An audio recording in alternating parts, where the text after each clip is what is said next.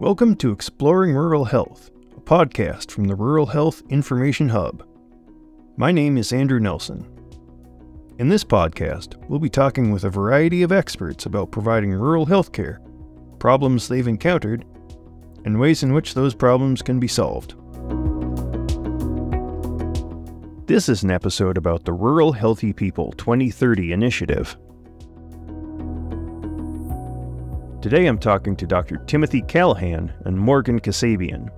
Timothy is an associate professor in the Boston University School of Public Health, and he's affiliated with the Southwest Rural Health Research Center.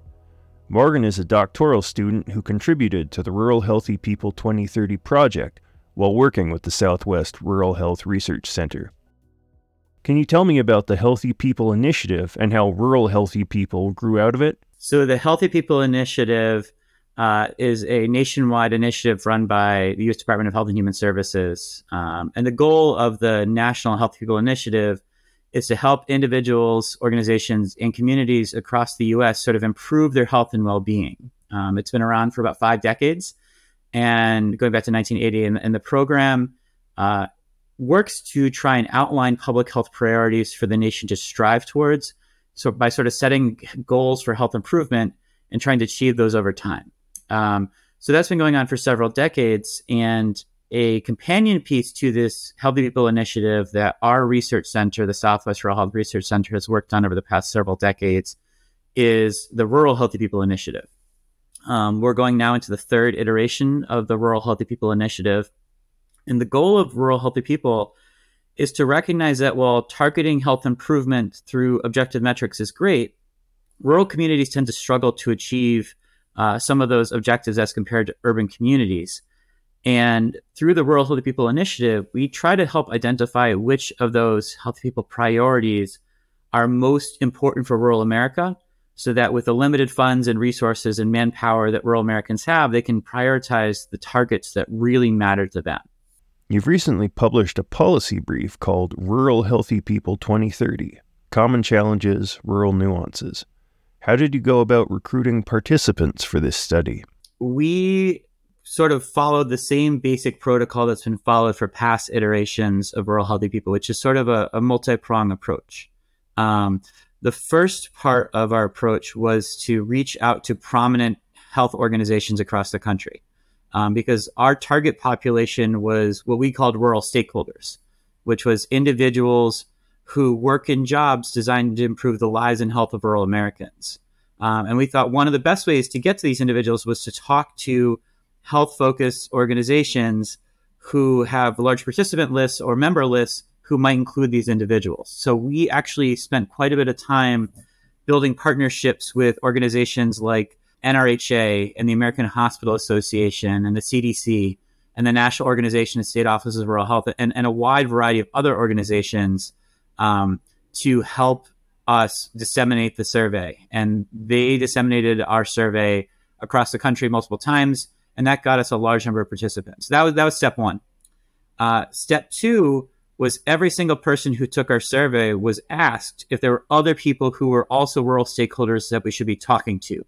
And we asked them who those individuals were and for the contact information, and then we reached out to them as well. And then the last thing we did was with the last iteration of Rural Healthy People, which was Rural Healthy People 2020, we asked individuals as they downloaded that multi-volume book if they were interested in providing their contact information. And our logic being, if you were interested enough to download and closely read a multi-volume book on rural healthy people, you were likely a rural health stakeholder. So we reached out to those individuals as well and asked them to participate. And by doing all three of those, we gathered a pretty large sample. Yeah, I would just add to that the process was very intentional. And so when we talk about building those relationships with AHA and others, we also went to conferences and were manually, like person to person, boots on the ground, trying to get the word out, facilitate those partnerships. We had a lofty goal for how many participants we wanted to get, and really did our best to get there. What difficulties did you have, or what limitations were there in terms of survey responses in the past? And what were your engagement goals for Rural Healthy People 2030? So I think one big barrier to getting responses is that the rural health stakeholder population is not well defined. There's not been many other researchers pursuing that population and, providing surveys to them. So we didn't have the option of going through a big national survey firm to get this population and reach out to them. So it was all very, like I said, intentional on our part to reach out, to brainstorm, to find these folks. So where we've been able to kind of build upon prior years. So for example, 2020, I believe there were about 1,200 respondents that we were able to get.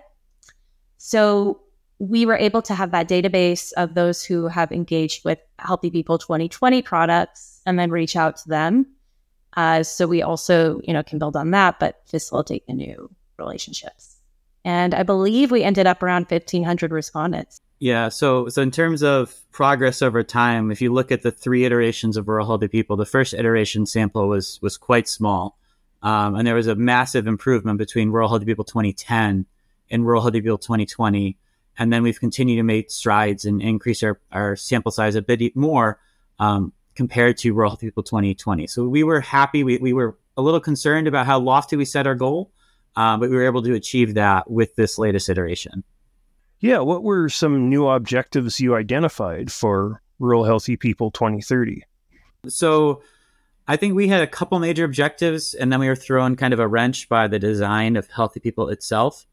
But our primary objective was to see how things have really changed over the past decade. So this has been a pretty transformational decade for public health and how we think about public health. For example, an increasing emphasis on social determinants of health. We've also seen a much greater emphasis on rural health in certain parts of the federal government and interest in rural in general in the federal government. So we were really interested to see how things might have changed over the past decade. Another unexpected piece, because we've been planning Rural Healthy People 2030 for the past few years, was we unexpectedly had a new objective, which was to try and figure out the extent to which the public health pandemic might shape responses, right? So if the pandemic is going to fundamentally change the way people see health, we were curious how it might change the most important objectives for health in rural America. And then I think the last piece is the way we track Rural Healthy People is we look at the most important priorities of all of the priorities laid out by the Healthy People Initiative. And between Healthy People 2020 and Healthy People 2030, the federal government massively increased the number of priorities and objectives that they were tracking. So our task was also, from an objectives perspective, to see how a lot of those new priorities, for example, related to the social determinants of health, might influence changing attitudes about the top 10 and top 20 priorities for rural health. I would agree with that. The design was kind of a challenge because Healthy People 2030 or Healthy People, when they redid the survey, massively expanded it, categorized things, they made it much more usable for the everyday user. Say, for example, I am at an elementary school and I'm interested in what I can do to contribute to the health of rural America or America in general. So I can go in and click schools and see the priorities that align with that. But the problem becomes that within social determinants of health, there's also a priority for education, access, and quality. So we had sometimes dueling or duplicative priorities that we had to include on the survey. So that is a limitation that we faced or a challenge. What are some of the rural health priorities that you've seen are consistently in the top 10? I don't think a lot of the top 10 historically are going to be a big surprise. I mean, certainly chronic conditions like diabetes or obesity are always going to be pretty important. We've also seen healthcare access as historically an incredibly important one as well. And then there's others that have jumped to the fore in the past decade. But I would say historically speaking, chronic diseases and healthcare access have been really important both in rural America and America in general. Another one that sticks out to my mind is vulnerable populations. So I believe older adults has been consistently up there, as well as children and child-related priorities. So also an emphasis on that. Nutrition and healthy eating, obesity, massive concerns for rural health stakeholders. The goal of Healthy People is to look at the nation as a whole. And when you're looking at the nation as a whole, you're inherently looking at urban and rural populations. I think the trouble comes in the sense that rural Americans make up about a fifth of the U.S. population, which suggests that about 4/5 of what's being considered in healthy people in general is going to be focused on the urban population majority. So if there are unique health needs for rural populations, those might get lost in the wash in terms of focusing on the entire population as a whole. This is evident too when you look at progress towards goals in prior years. So Healthy People 2020, for example. We've seen rural America lag behind urban America in reaching those targets that have been set out. And I think Dr. Callaghan makes a great point when he says that those priorities were kind of outlined for the majority, and there wasn't necessarily specific attention paid to rural America.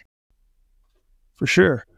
Could you expand a little bit on the changes there have been in rural health concerns over the last couple of decades, the last couple of iterations of rural healthy people?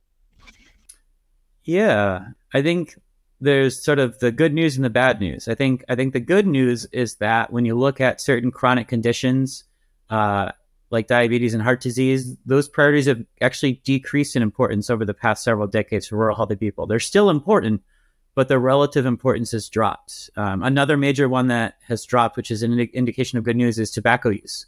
Tobacco use has dropped in importance across the country as the United States has gotten much better at making it clear the dangers of tobacco. But at the same time, other priorities have skyrocketed up the list of priorities because there are real problems in this country. And the two that really stand out are mental health and mental disorders and substance abuse. And the substance abuse one has very clear ties to the opioid epidemic, which has been a major issue in the country for the past several years. I'd agree. I'd also say that economic stability came up in this year's iteration. It's a new priority added for healthy people. And our survey is unique in that it was deployed during the pandemic. So it really well captures what was top of mind for rural health stakeholders. While conducting your surveys, you noticed that sometimes you'd get a disproportionate response from certain geographical areas. How did you factor this into your research? Sure, yeah. So this was definitely top of mind for us. It came up in every meeting. How do we pursue balance as much as possible? But again, because we weren't able to go with one of these national survey firms and, sample the nation at an equal level, and a lot of our recruitment was word of mouth and snowball sampling, and left up to the organizations in terms of who would respond through those organizations. For example, one of our partnerships was with the state offices of rural health. So if one particular state office of rural health was a little more vocal in trying to get participants, then we would achieve a disproportionate amount of responses from that area. So we just kept monitoring it and pursuing our partnerships further in those states that may be lacking, reaching out directly to those states that we saw lower response levels for. And so it definitely was a limitation. We wish we could have achieved more balance, but we actively worked against it throughout the entire survey administration period. Yeah, and building off of what Morgan just said, I think there's a few other things to keep in mind too. I think the most important thing to keep in mind is that since there's no such thing as a truly representative sample of rural stakeholders, we don't really know what the distribution should be across states. So in some sense, that becomes difficult.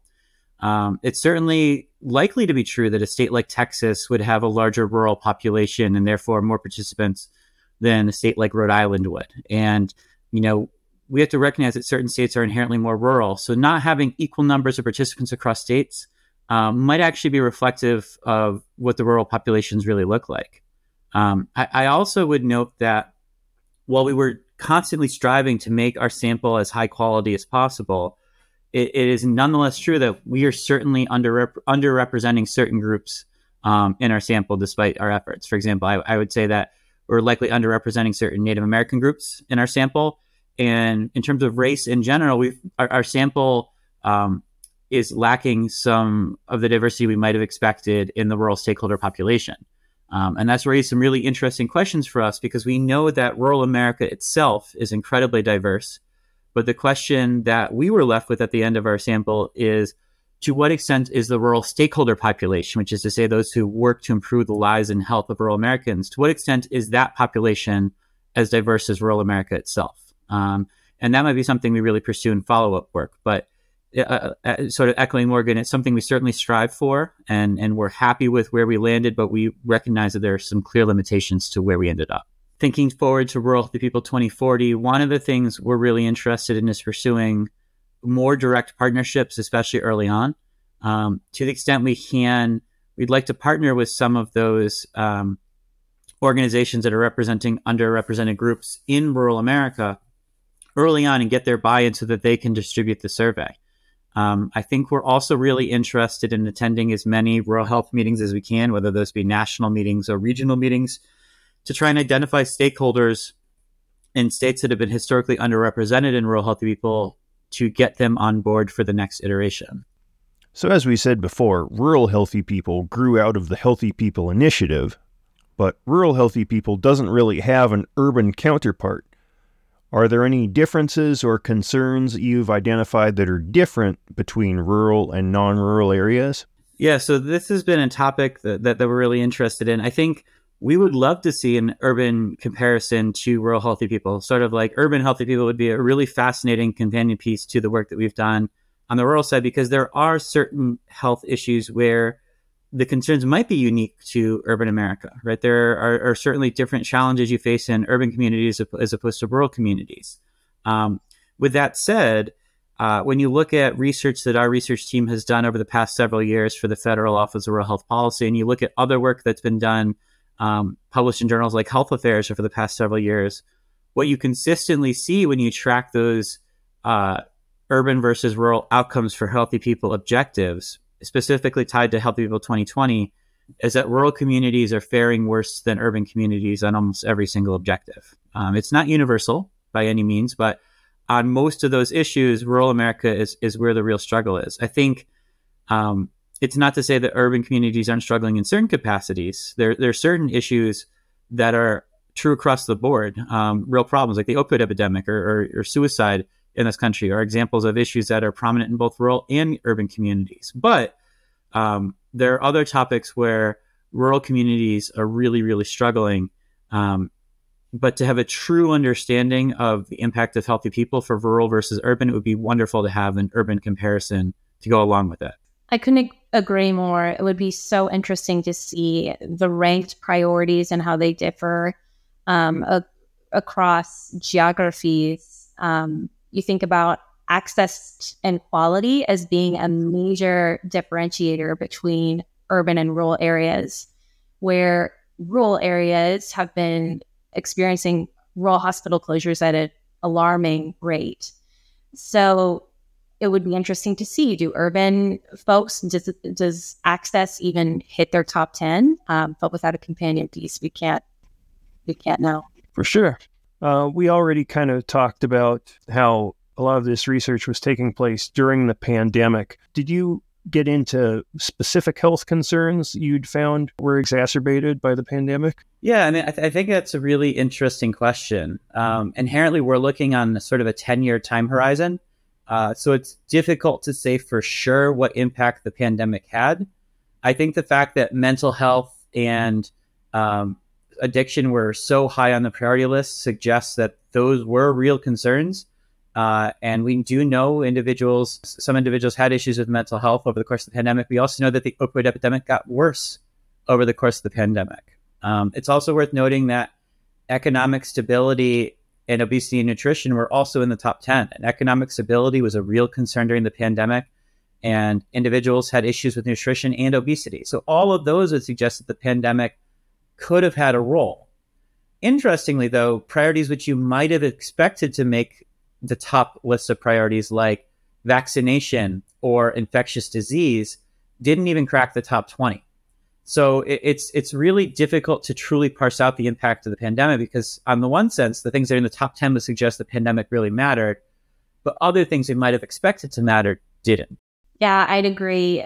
When you read through the list, you can see, in absence of knowing that we were fielding the survey during the pandemic, you see things like child and adolescent development and workforce, and you think this makes sense for rural America, but then with the lens of this being fielded during the pandemic, you can start to see how they may have been made worse, and maybe that's why they are in the top 20.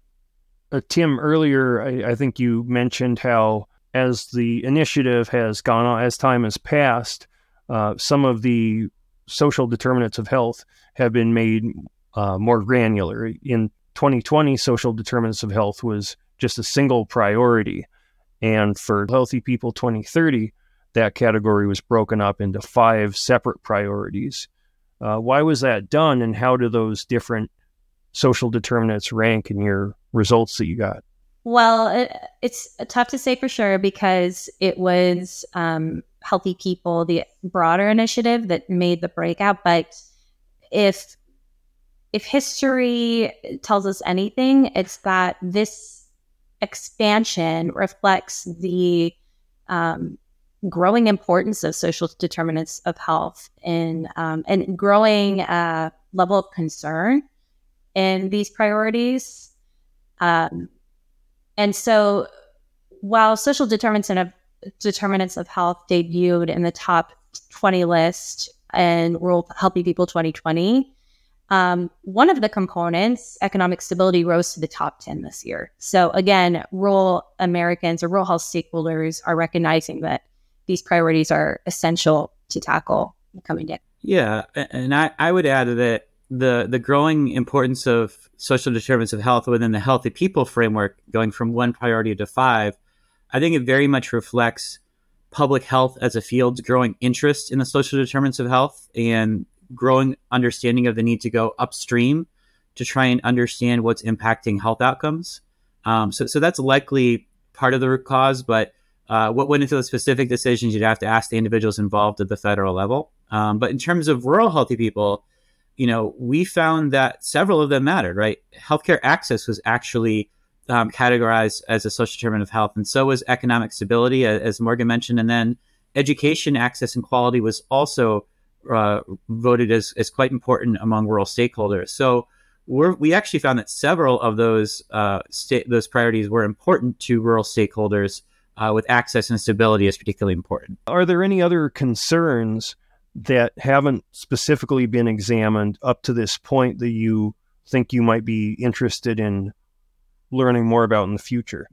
Yeah, I mean, and so in terms of future iterations, I think we're interested in a couple of different things. I think we're interested in first trying to get a better sense of how our results might vary within rural. I think for better or worse, past iterations of Rural Healthy People have treated rural America as sort of a monolith.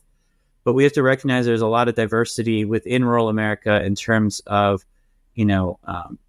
different regions and different racial and ethnic groups, levels of education. And we start to tease some of that apart in the policy brief we did for the Federal Office of Rural Health Policy this decade, but I think we could build on that more. We also are really interested in comparing Rural Healthy People, what would be 2040, to additional comparison groups. Urban versions of Healthy People would be really interesting. We've also, within the Southwest Rural Health Research Center, had some interesting conversations with folks interested in border, non-border comparisons for Healthy People. So those are potential paths forward. And I think we're really just interested, above all else, in seeing how things continue to evolve over time, right? So now that the social determinants of the health are included, how does that evolve? You could also point to the fact that the political determinants of health appear to be becoming more important as more and more public health becomes politicized. So perhaps there's an element of the political determinants of health in the next iteration as well.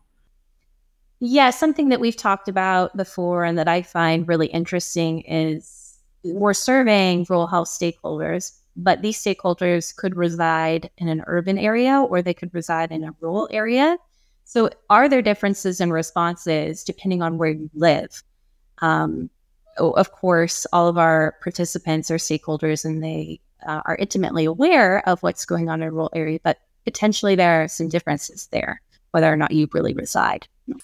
I think one thing we would add is that in addition to this federal policy brief that was just published and is available on the Rural Health Research Gateway, the Southwest Rural Health Research Center is actually working on a very detailed, I guess you'd call it an edited volume or book, focused on Rural Healthy People 2030, where we're going to take on the top 20 priorities within Rural Healthy People 2030 and write a chapter on each of them. So to really breaking down chapter by chapter, what's going on with each priority, what's the background on that topic, what have we found related to that, what potential paths forward are there to make sure that rural America achieves the same outcomes as urban America over the next decade on those important priorities.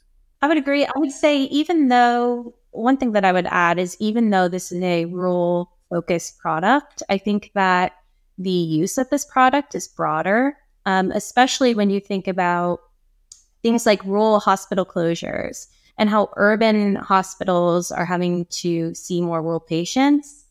A publication like this that is so condensed and high level is helpful in kind of understanding the needs of the rural population in a way that can be quickly taken in and then integrated into their strategic planning efforts and into making priorities for the year. So I'm excited. I think it's a publication that could be useful to a broader audience.